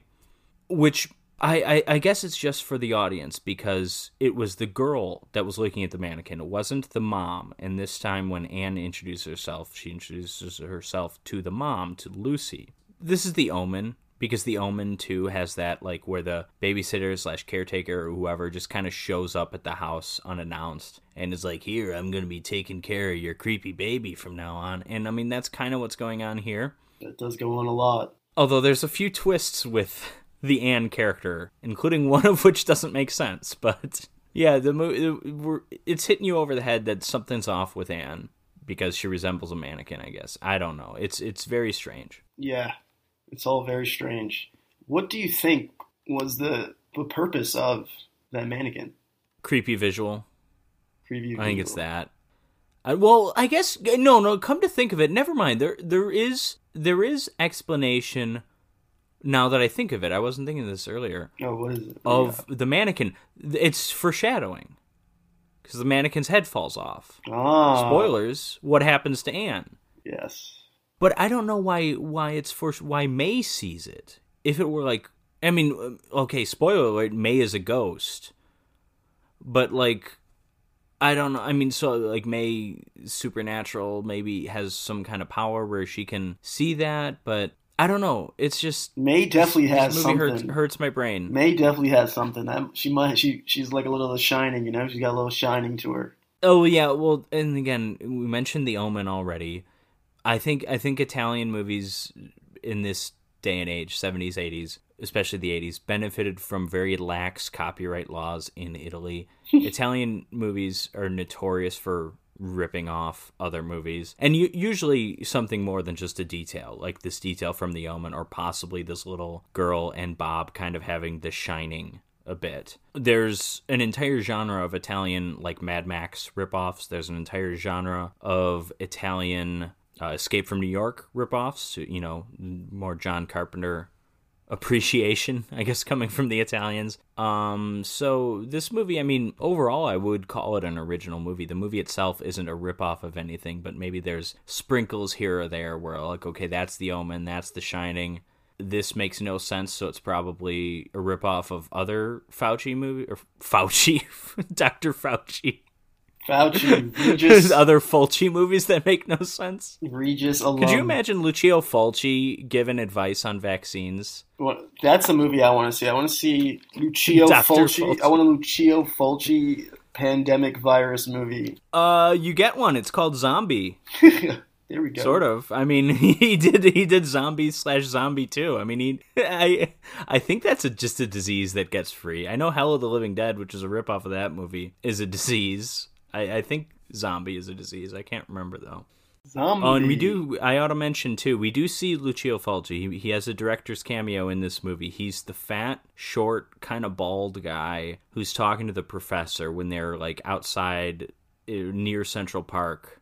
And it's worth pointing out, too, because he's voiced by Edward Mannix, who I mentioned back in our Hatchet for the Honeymoon talk, that whenever this guy shows up, and he is a staple of Italian horror, whenever he shows up to dub someone, I'm going to have to point it out. So that's our Edward Mannix. We get him for one scene. It's a small role. He's a bigger role in other Fulci movies. So it's disappointing to see him. Or to hear him so little here. Sometimes the cameos, you only got a day. You got to get back to whatever the fuck you're working on. Well, no. I mean, I understand the cameo being small, but Edward Mannix as a voice, I mean, he's the lead guy in New York Ripper. He's a much bigger character in Hatchet for the Honeymoon. I mean, I wanted more from Edward Mannix. That's all I want. That's all I asked for. Is he still alive? I don't know. Probably not. I don't know. I don't even know what he looked like. I just know his voice because he's in every Italian horror movie. Anyways, so back to the house. So there's a couple creepy things about the interior of the house. Edward Mannix is. He's been dead for a long time. Okay, that's 1995. Okay, well, you know, maybe he comes back as a zombie like in this movie. So, a couple creepy things about the interior of this house. There's a tombstone. In the fucking, the main living center of the room. It's creepy as hell. It's covered by a rug at first, but eventually Lucy stumbles upon it and is rightfully freaked out. And it's a tombstone, it's like one of those, it's in the ground. It's like if you've ever been to... Like... There is an explanation that, like, in areas that old houses flooded a lot. Oh yeah, ridiculous stuff. Which I don't know if that's a real thing or whatever. I've never heard of that in my entire life, and I teach. I mean, I know when Hurricane Katrina hit New Orleans, there were so many like cemeteries that were, you know, but this was like sea level. Wasn't this like bodies? Wasn't this like upstate New York? Yeah, this is Boston. Or like Boston. Maybe they have to worry about their nor'easters, maybe a little bit. I don't know. Never heard of that. Never heard of that. Anyways, it's like if you've ever been to Westminster Abbey and seen like the Tomb of the Unknown Soldier there, or even a lot of other like names inscribed on the ground. It's a big tile basically. And then so that's one creepy thing. The other creepy thing is that there's a cellar that's locked and they can't get in. And one night the dad, Norman, finds Anne, the babysitter, who I guess lives with them. Trying to never get even explain that. The cellar. Yeah, it just kind of, because there's a line later when Anne is dead, but the mom thinks she's missing, and she says, oh, maybe she went to live with her parents. So she is living with them. So she's an au pair. Yeah. Calls herself a babysitter. She's the nanny. Yeah, she's Mary Poppins lives with the kids, right? Yeah. Have you ever seen... I've never seen Mary Poppins. I don't know. Have you ever seen the show The Nanny? No, I don't even know what this is. You don't know what The Nanny is? No, I don't. It's like a sitcom, I want to say, from the early 90s. Back to the babysitter here, the babysitter/nanny/au pair, which we've got a babysitter-centric episode here. But anyways, she's trying to get in there, and the dad sees her and I guess stops her, but doesn't say anything. Yeah, why didn't he? That was freaky. It was freaky. The weirder instances later on, the mom catches Anne doing something really creepy and doesn't ask her about it. It's so bizarre. It's like, what are we doing? Because later on, she's mopping up blood. Yeah, so, like, that's why her entire story... I thought she was, like, a bad guy or, like, involved, and then, like, what happened? Yeah, you think she's the babysitter in The Omen. You think she's somehow assisting the evil that, in this case, does not manifest itself in Bob, but the evil of the house. And at times, she definitely seems to be doing that, but then... we'll get into it. But anyways, so eventually, Norman is able to open the cellar door. And he goes downstairs, and he's attacked by a bat. And this scene is insane. Up to this point, this isn't the bloodiest scene of the movie, but this is one of the bloodiest things you've ever seen. Because the bat's biting him, and it's attached to his hand. It's a decent bat prop. As far as bat props go, as far as fake bats go, this one's pretty good. It looked almost real. The scene is just, it's so cutting. The scene sucks. It's so bad, but it's disgusting. The bat's biting him and attacking him, and his hand's bleeding, and then he pulls out a knife and he stabs the bat. Stabs it. The stabbing lasts for like 2 minutes, I feel like. Maybe 3, it felt like. It's forever. Insane. He probably stabs it a dozen times, and there's so much blood. It's like a scene from like Evil Dead 2, except it's not played for comedy. I laughed at this scene, actually, but I don't think it's supposed to be a horrific scene. But it's so excessive. It's just so dumb. This is when I started to realize what I was truly experiencing. Yeah, and that's a fair thing to bring up, because the first scene is, we see a lot of blood, and the death we get is pretty violent, but after that, we don't see any... we get the mannequin, but, it's a mannequin, so you can see all the blood and guts you want on a mannequin, and it doesn't have the same feel to it. Yeah. But this is also the moment where the family realizes, okay, we've got to leave this house. This place sucks. And then the real estate agent woman shows up at the house. She comes by at the middle of the night for some reason, and no one's home, again, for some reason. And she gets her foot caught in, like, the tombstone that's lying down, that's part of the floor. And she's stuck in there. And then we see a monster hand approaching her very slowly, picks up, like, a fire poker or a pole of some sort, and starts stabbing her. And stabbing her, and stabbing her, and stabbing her. The scene goes on even longer than the bat scene, and it's even more excessive than the bat scene. And unlike the bat scene, I was not laughing here. This is just disgusting to me. I didn't really laugh at anything that happened in this movie, but I did feel, disgusted by this scene, much less so than the bat scene. The bat scene was the most. Oh, the bat scene. Okay, so we're reversed on this, but no, this scene is so awful. I still think of the bat scene randomly, and I'll just be sitting there, sorry. And I'll just be like, oh my god, it was so long. Yeah, well, specifically here, there's a moment where they stick the pole through the neck, through the throat. Yes. And then pull it out, and just blood gushes, and you see, like, the perfectly round hole in the neck. And there's so much blood, and all throughout this, there's these, like, gushing sound effects. Like, the sound is just disgusting. The sound effects are always just kind of, like, strangely put together, and, like, the editing was just off. And believe it or not, I have heard that this scene was supposed to go on for longer and be more violent than it is. Can you believe that? No, I can't. That's almost impossible to imagine. Here's why I believe it. There's really 2 reasons. One is that Lucio Fulci is obsessed with eye trauma. Most of his horror movies, there's always something horrific that happens to an eye, and we don't get that here in this scene, which is the most prolonged, elongated kill, death scene. We don't get anything eye-related here, which is shocking. If you've seen Zombie, if you've seen The New York Ripper, you're used to something going in someone's eye and a bunch of blood. There is a bunch of blood, but more blood, from the eye. So I don't even know. Do eyes bleed? I don't think there's blood inside of eyes, but who cares? Fulci doesn't. I think there's blood. And the other reason why I buy it is in a shot, which is actually a really neat shot, when they're dragging the body away, you see there seems to be more done to her face than we saw. Her hair is like caked in blood. You can't see it that well, but I'm pretty sure her left eye is all fucked up.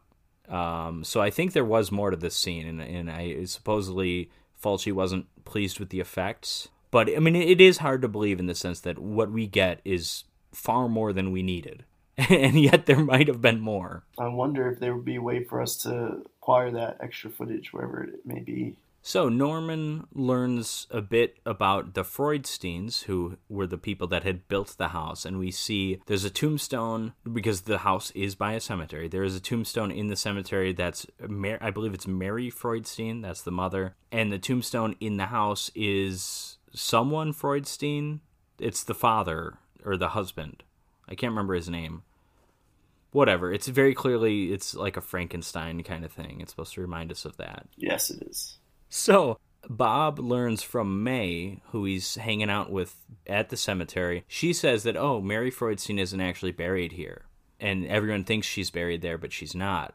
And Bob doesn't really seem to care much. He's like, okay, whatever. And then, I'm sorry, I'm forgetting the important scenes. So, after the real estate agent lady is killed, the next day, it's Anne, the babysitter, the creepy babysitter, that's cleaning up all the blood. Yeah. Lucy, the mother, stumbles upon her doing this very suspicious act and says, oh, hey, what's up? What are you doing? And then Anne's just like, oh, I made coffee. And that's it. That's the last you hear of that. It's so bizarre. 2 times now, they've caught her red-handed doing something incredibly suspicious, and they just accept it. They just don't inquire any further. It's so bizarre. It's because she's a white woman and they trust her for that? Oh, God, maybe. Innocent white woman? Well, at any rate, come to think of it, they never inquire further, because the reason the real estate lady shows up is because they had talked to her about, like, hey, we need to get the hell out of this house. And then, so I think she was showing up to, like, take the keys from them or something. Anyways, the lady dies, and I guess to the rest of the town, she would just go missing or something because they don't find the body. They never inquire any further. So, like, once the lady is dead, they just accept, okay, we're staying in the house, even though they don't know she's dead. It's very bizarre. It's bad storytelling. I'm sorry. It just is. It's not really well written. Yes. Yes, it is very, very, very bad storytelling. Listen, there are Fulci fans out there that are going to be disappointed in us, but this movie isn't very good. It really isn't. I'm easy to please. Like, my ranking system's out of 10, and it's very easy to score a 7 or a 6. And this movie didn't do it. This movie didn't do it. It's more like a 4, maybe. This is probably a 5. Maybe for a me. 5. I mean, maybe there's some redeeming qualities. Very little to none for me, honestly. Okay, well, how is it a 5 then? 5's like average. Because that's what I'm saying. Like, or do you go the teacher method where like a 6 is failing, so like a 7 is like barely passing? No, to me, my average is like 6 or 7, and then if it's like under 5, it's just like really poorly made. Like, it's up instead of just having a bad script, it's also like poorly made, like the bad sounds and all the shit. Okay, so it's like it's yeah, bad like creative like writing work, and you even like put the film together badly. Like, you couldn't even muster up like good quality filming, and this shit was like there's a lot of bad to this shit. All right, so eventually Norman wants to do some research on the Freudsteins. For some reason, he drives up to New York to go visit the grave where Freudstein is supposedly buried, even though they have the frickin' tombstone in their house. What's he doing? Being dumb. What is he doing? What is this? Because when he's at the cemetery, first of all, he says he tells his wife, I've got to drive up to New York. And then when he's at the cemetery, he's talking to the guy, and they're like, oh, the official records are wrong. Freudstein isn't actually buried here. I don't know why everyone believes he is. And I'm like, I don't know why Norman believes he is, because he owns the tombstone. He owns the tombstone. It's part of the house that he owns. Do you own tombstone? What's he doing? If you buy a house that has a grave in it, do you own that grave now? I think so. I don't know. Yeah. The tombstone's on his property at any rate. He also says that, I drove up here 2 hours, and I'm not an East Coast guy, but New York to Boston, was there ever a time where that was a 2-hour drive? Literally never. Ever. Even Hove Lane all the way. At best, maybe 3.5. Even that I've never heard done. Okay, yeah. It's like 4 to 5. But so this is classic. Whoever's writing well, first of all, this might not have even been in the script. The 2-hour thing that could just be an American dub thing. But someone doing that dub thought it was like New York to Philadelphia or something. They just screwed up. It doesn't matter. Or Philadelphia to New York, I should say. I don't know. It doesn't matter. This movie has bigger problems than a little bit of geographical continuity. I think you and I will both agree. Yeah, definitely, I'd agree on that for sure. This is the least of the issues. And coming in hot is Anne's death scene, which I think raises a lot of questions, raises more questions than answers. So with the bat scene and then the Anne's death scene was when I fully realized that nothing would ever, This movie's just made by a psychopath, and it just doesn't matter. The plot is just the nonsense. plot was nonsense at that point. I knew. Okay, yeah. So Anne, who we've been arguably hitting us too hard that she is, it's almost too much hinting that she's evil. Like, the movie's trying too hard for that. She notices that this cellar door is open, and she doesn't know where Bob is. So she's just like, Bob, are you there? So she wanders downstairs. The door closes itself, and it locks her in, and she's screaming for Bob to help her because she realizes Bob isn't down there. And Bob kind of just takes his time getting there. I think he's talking to his toys or something, and he's like, oh, she needs our help, let's go help her. And I'm like, Bob, this woman's blood is on your hands, because she gets killed. I mean, in actuality, Bob wouldn't be able to open the door, but whatever, at least be there, to hear her last words, because she gets stabbed, or her throat gets slit so many times that her head falls off. It's very like exploitation horror. We don't care about how difficult it would actually be to behead someone with just a knife, because we wanted to behead a person, Do we? I would have been fine with the throat/kill. Oh, I would too, but yeah, I guess. And this is where, like, okay, we did see the mannequin get beheaded earlier. We did see that. I mean, so I can look back at that and say, that's foreshadowing. But why? And why was it foreshadowing to May? But anyways, Bob gets into the cellar. He finds her head on the ground. He screams, and then he's locked out. And then the mom finds him, and she's trying to get him out of there, but she can't. And then the dad shows up, and she breaks the key, so she can't unlock the door. And the dad shows up, and he's like, hey, Bob, move your head, and just swings the axe, and it looks like Lucio Fulci almost got a 5-year-old kid killed. Like, the axe, I'm sure they measured it out, but the axe is remarkably close to hitting that actor in the face. Yeah. It's amazing. It's great. It's wonderful. But this was almost a John Landis moment, it looked like. What a reference. So they bust into the door, but the kid has been taken by the monster. And so the two parents go downstairs. We see that we get the monster reveal, and it's a lame-looking monster. It's just kind of like a warped face. It's not too exciting. It's just a monster. He moves real slow. He's adept with weaponry, I guess, because, he beheads someone with a kitchen knife. I mean, that's impressive. I mean, this guy's strong, we can tell. Yeah, strong and slow and boring and dull and stupid. Yeah, dumb and strange and ugly. And ugly. It kind of looks like this is like the worst looking unmasked Jason in like a Friday the 13th movie, Like, I could see them, if they completely ran out of ideas, giving Jason that face when his mask comes off. Like a Frankenstein-esque thing. Just ugly. Well, yeah, they're again going Frankenstein. The patchwork and something just thrown together. It looks like shit. It's supposed to look like shit, but be intricately looking like shit. It's like ridiculous stuff. Yeah. The movie was truly one of the... Every single time they revealed more, I was like, damn, I really sat here and watched this. I wanted less. Shit. Every time we learned something new, I'm like, oh, I wanted less from this movie. There is a line. This is the closest we get to an explanation, but as the dad is trying to help the kid and his wife escape, he says something like, oh, that's Dr. Freudstein. That's Dr. Freudstein. He's come back as a monster. And it's just like, I don't know why he knows that. I know he understands. He read in the library that Freudstein conducted some kind of weird illegal medical experiments and that they took his license away. So, I mean, as a viewer, you can kind of piece together, okay, yeah, Freudstein is the monster. But, like, he just got that from just finding out that he wasn't buried where he thought he was, even though he already knew where he was buried. Yeah. It's just strange. I mean, I almost, like, it's just the throwaway line, which I would say was, like, ADR, but, I mean, literally every line in this movie is ADR, so... Yeah, I'm trying, like, how did this story, like, come together? Like, was he just it not... Didn't. He just... It doesn't. He just, like, wasn't caring about, like, what was going on? Like when you wrote it? Yeah.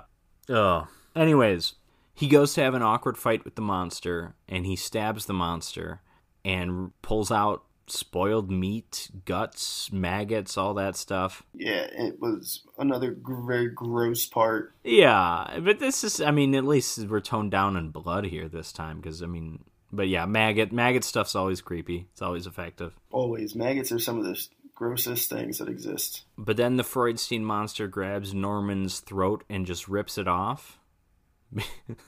Because we need another extremely violent death. A lot of throat stuff. Yes. No eye stuff, though. Again, surprising for Fulci.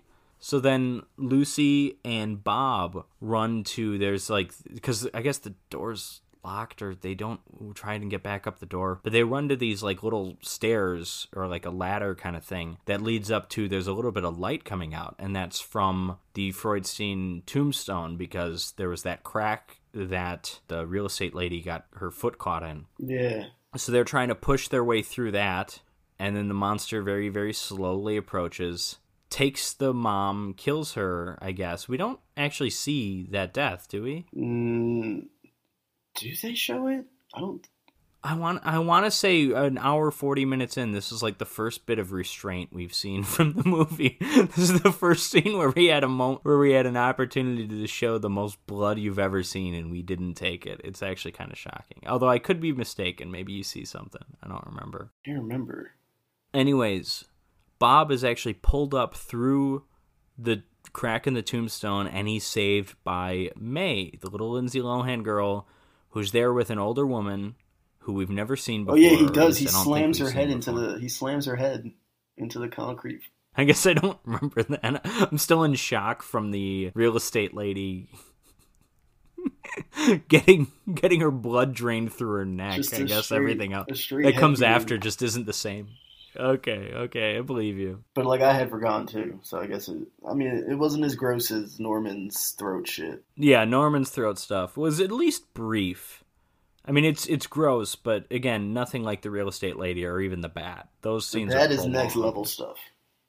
Yes. Anyways, Bob is saved by May and this one woman, and in a twist that I certainly saw coming. I mean, I've seen this movie a few times, but I'm pretty sure I saw this coming the first time I saw it. May is revealed to be Freudstein's daughter, and she's a ghost, and the woman she's with, I guess, is her mother, who the tombstone was next to the house, and I guess that's why May says she's not actually buried there, because in May's mind, because she's a ghost and her mother's a ghost, she's like, oh, my mom isn't actually buried there.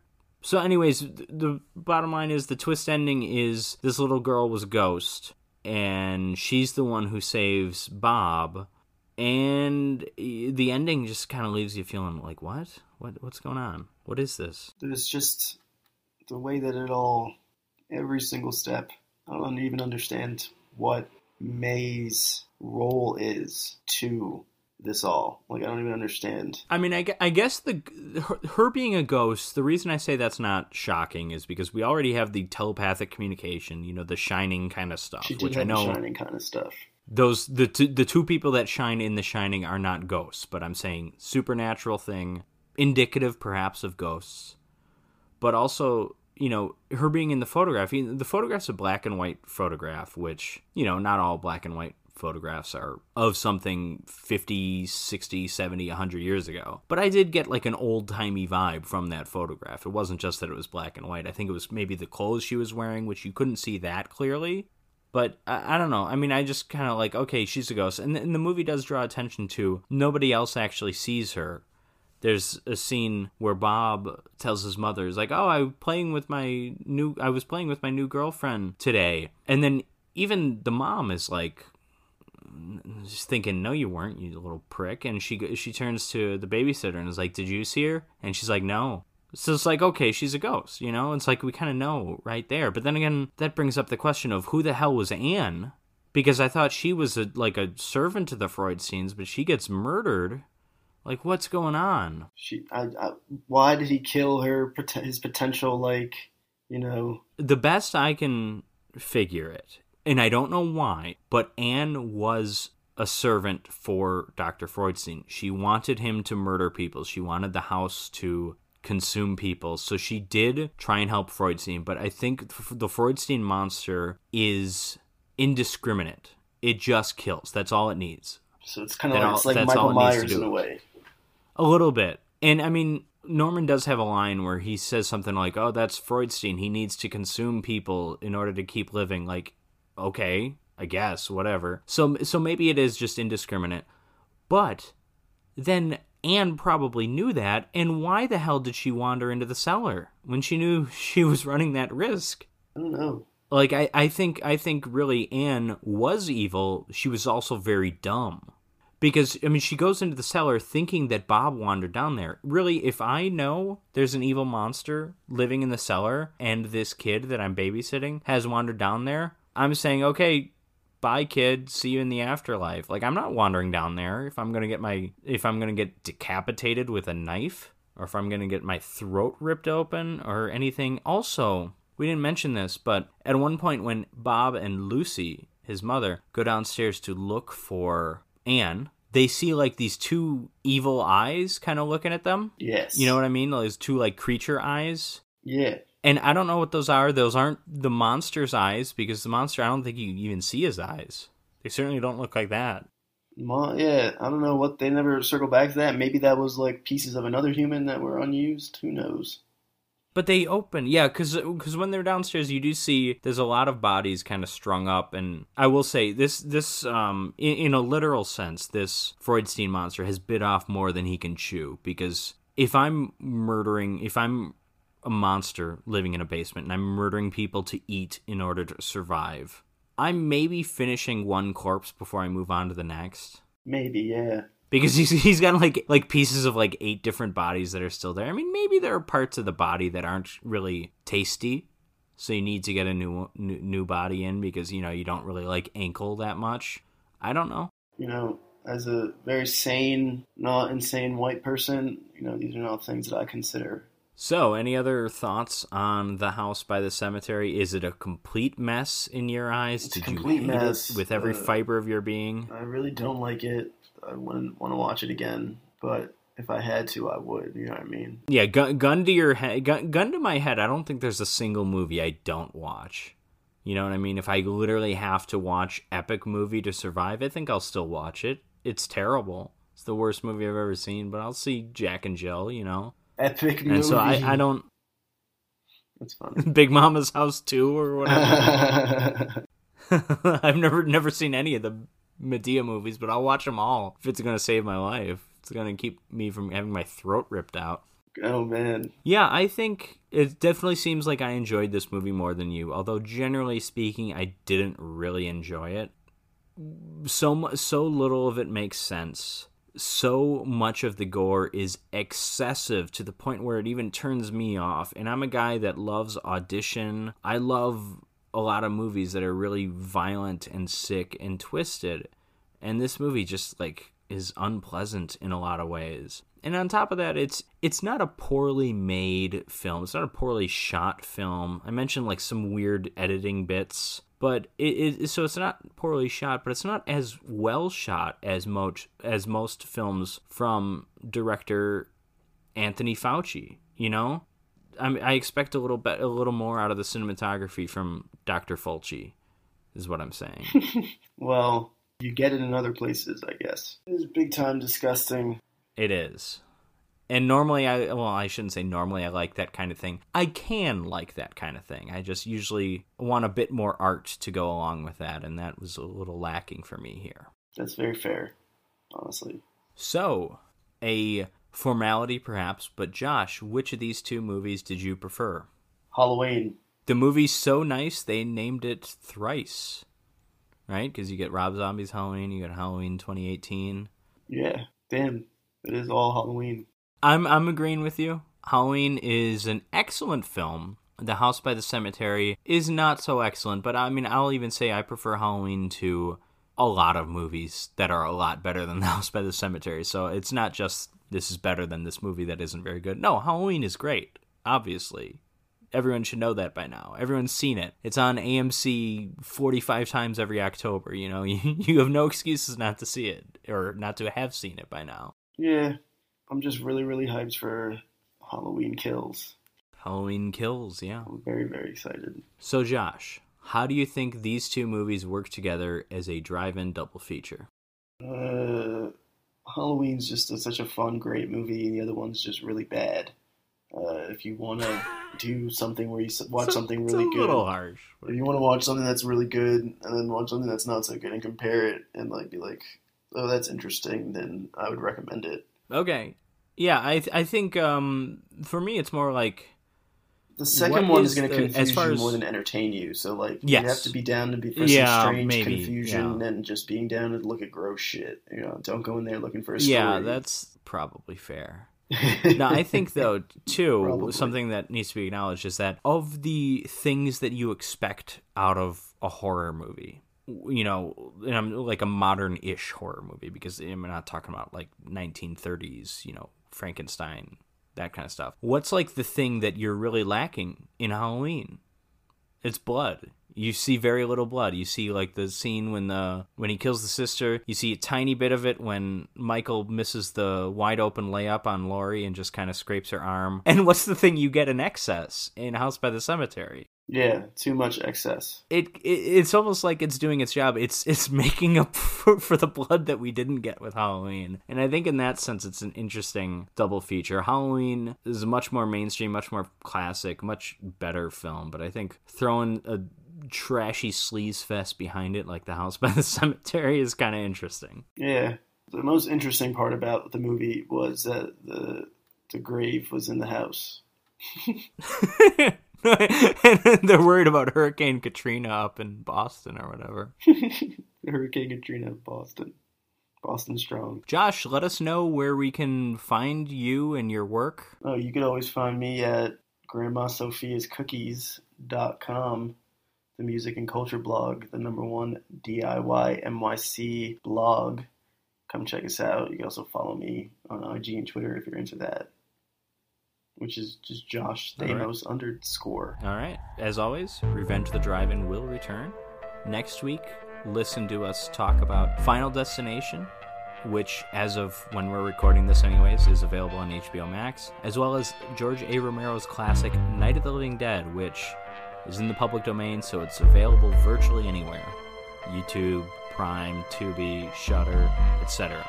So be sure to tune in next week and check that episode out. And until then, it's been great having you folks here. And Josh, thank you for joining me. It was my pleasure. I've had such a lovely time. I look forward to our next conversation. Absolutely. Let's do Reefer Madness and Halloween 2 or something. Who knows? I would love to do Halloween 2. Take care, folks. Be safe.